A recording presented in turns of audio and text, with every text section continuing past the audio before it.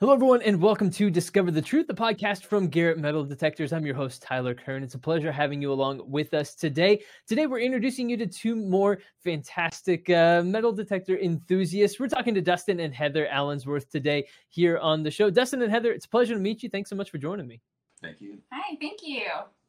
Absolutely, absolutely. So, which of you was the first one to decide that metal detecting might be a fun hobby, or did you both kind of take it up together? Give us your origin story, if you will. Sure. Yeah, I actually started back in 2018. I was lucky enough to get an invite from a really good friend to go to one of the seated hunts here in Oklahoma. I went to the seated hunt. I did okay, but what happened that got my interest was I joined the raffle for the gold coin. I actually won the gold coin there at their event. So I got super excited about that, and we went detecting again the next day, and I haven't really slowed down a lot since. I didn't get started immediately. I enjoyed it when I was younger. I enjoyed watching people do it on the beach and stuff, and figured, that would be something to get into. But, as you get older, you completely forget about those things unless it's in your family, and it wasn't in mine. But he started going, and at first I was like, that's cool. It's fun and everything. And then he started water hunting. And when he started bringing home the things that I couldn't have because they're like his little trophies, I was like, no. I need this right now. He'd bring home some really pretty jewelry, and I was like, yeah, I need my own. Envy can be a powerful motivator, I suppose, or something along those lines. But so, Dustin, tell us a little bit about that water hunting, both of you. What are some of the most impressive and cool things that you found water hunting? Well, really, the water hunting is my favorite because I like to find the jewelry, the shiny stuff. I mean, I like to go relic hunting in the winter too, but I really like to get in the water and find jewelry. And I have a couple of my cooler finds here. Just a couple of rings. These guys are both 14K. Let's see over here. There we go. One has sapphires and diamonds. The other has rubies and diamonds. Found both those just a few days apart in the same lake. So I got really lucky there. Another cool find. This one's more of a funny find than anything. And it's gold. And I got really lucky. I found it because it's tiny gold. But check this out. That is someone's false teeth. And it's got a little gold cap on one of the teeth with a little heart carved out of it. And if it hadn't been for that little bitty piece of gold cap, I wouldn't have found these really cool teeth. But someone lost those while they were swimming, I guess. But it has gold on it, so it counts, right? It's one of my cooler finds now. That's incredible. That is incredible. Heather, what about you? Have you gotten into the water hunting since Dustin has kind of shown you some of the cool things he's found? And what about you? Have you found anything that you really enjoy? Yeah, I really enjoy the water hunting. I enjoy the land hunting. It's great. Oklahoma is such a young state, and we get the permissions that we get to go, but there's a lot of times that we'd like to go better places, but the water is just here. It's perfect. It's warm. It helps your muscles just a little bit better because the buoyancy. But anyway, I'm blabbing. My best one, I think, is probably my first gold ring, and it is just a typical band, but it is 21K, which we have never found anything that high. So I think this is probably my favorite find, just because it is. I mean, that's pretty rare, I guess. Not rare, but rarer. That's incredible. That's amazing. So what sorts of challenges are presented by water hunting, and maybe what sorts of equipment and things do you need to really make that happen and do it successfully? Are there any maybe special tips or tricks that you could give people? Oh, sure. I could go on for a long time about that, but really challenges is when you're new, it's really hard to pinpoint in the water and find your object.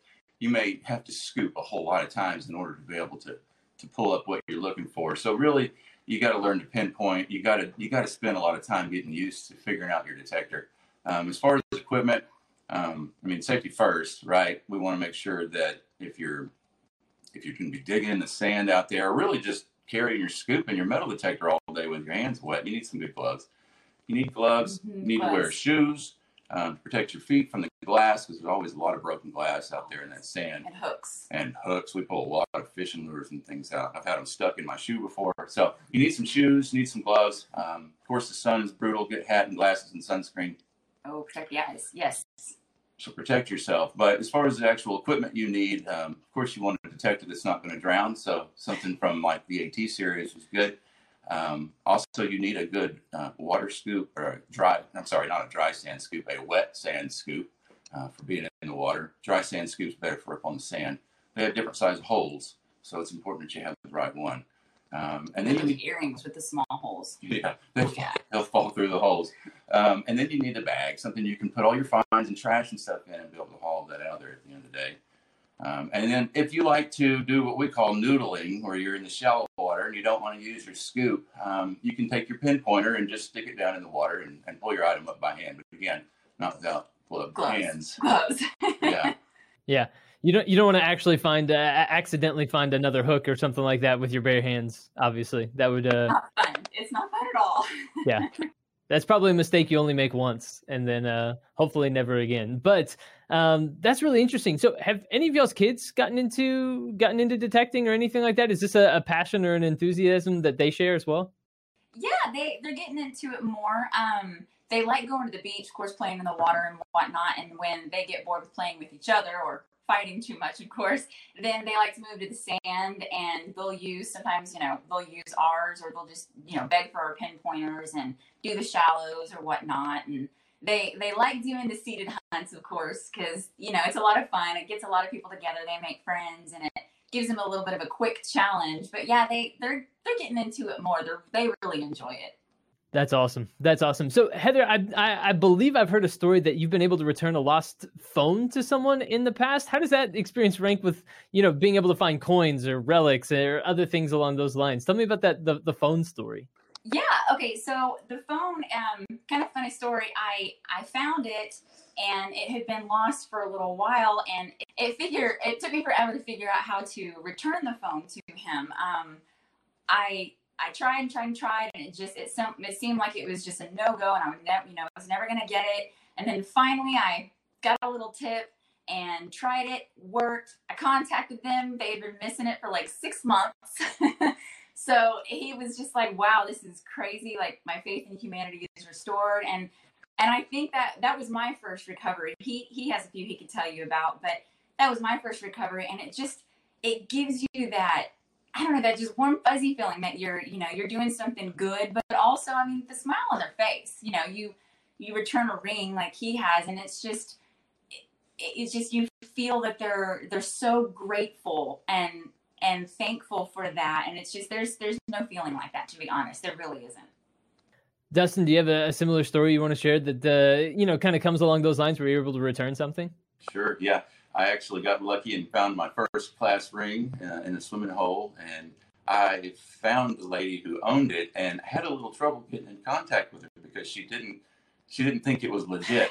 Her ring had been stolen many years ago, and she said, when I handed it to her, she said, "How did you get it so clean?" Because she was expecting it to be charred. It had been through a house fire, and it's been stolen later. And I don't know, I guess someone either chunked it in or wore it to the swimming hole, and I found it about as deep as I could possibly go.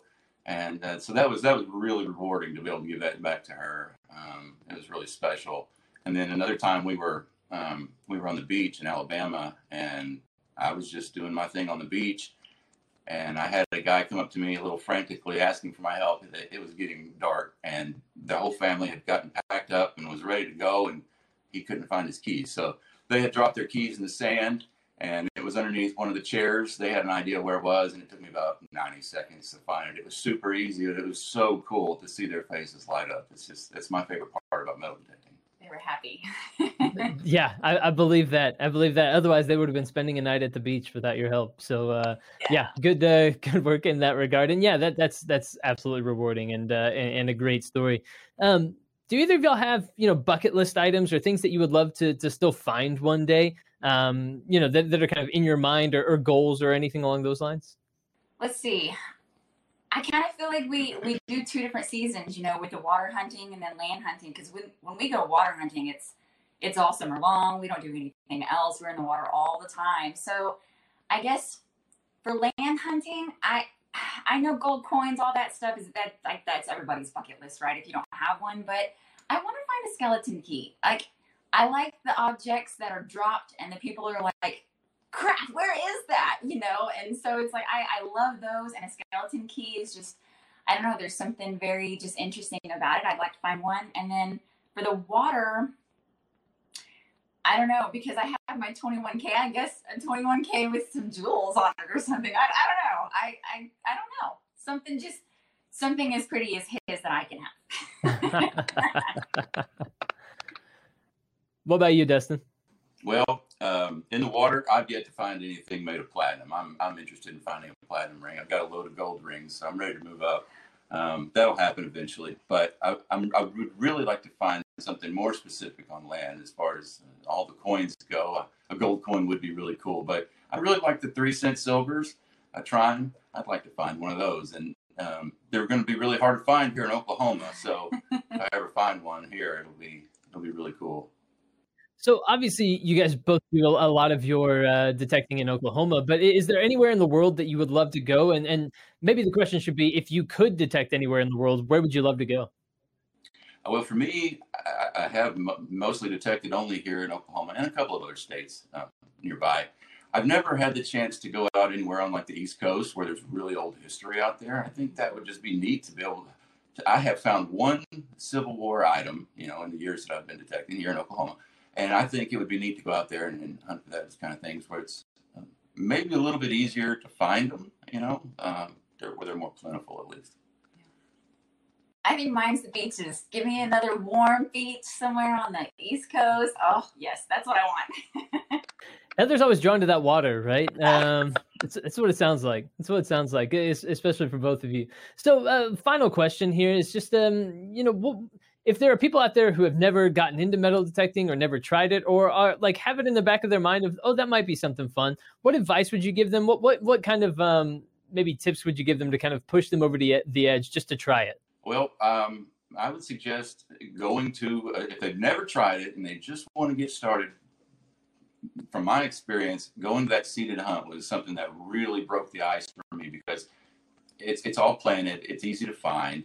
There are a lot of people there that know a lot about metal detecting. And so go to one of those and make friends and find other people that can maybe, take you under their wing and show you where to go, or even show you how to use the machine. But in the end, it's really, you got to have patience, because it takes a lot of time to learn one of the machines. It takes a lot of time to be able to find places to go that either have history or haven't already been hunted out. So if you make up your mind that it's something you want to do, you've got to stick with it for a while.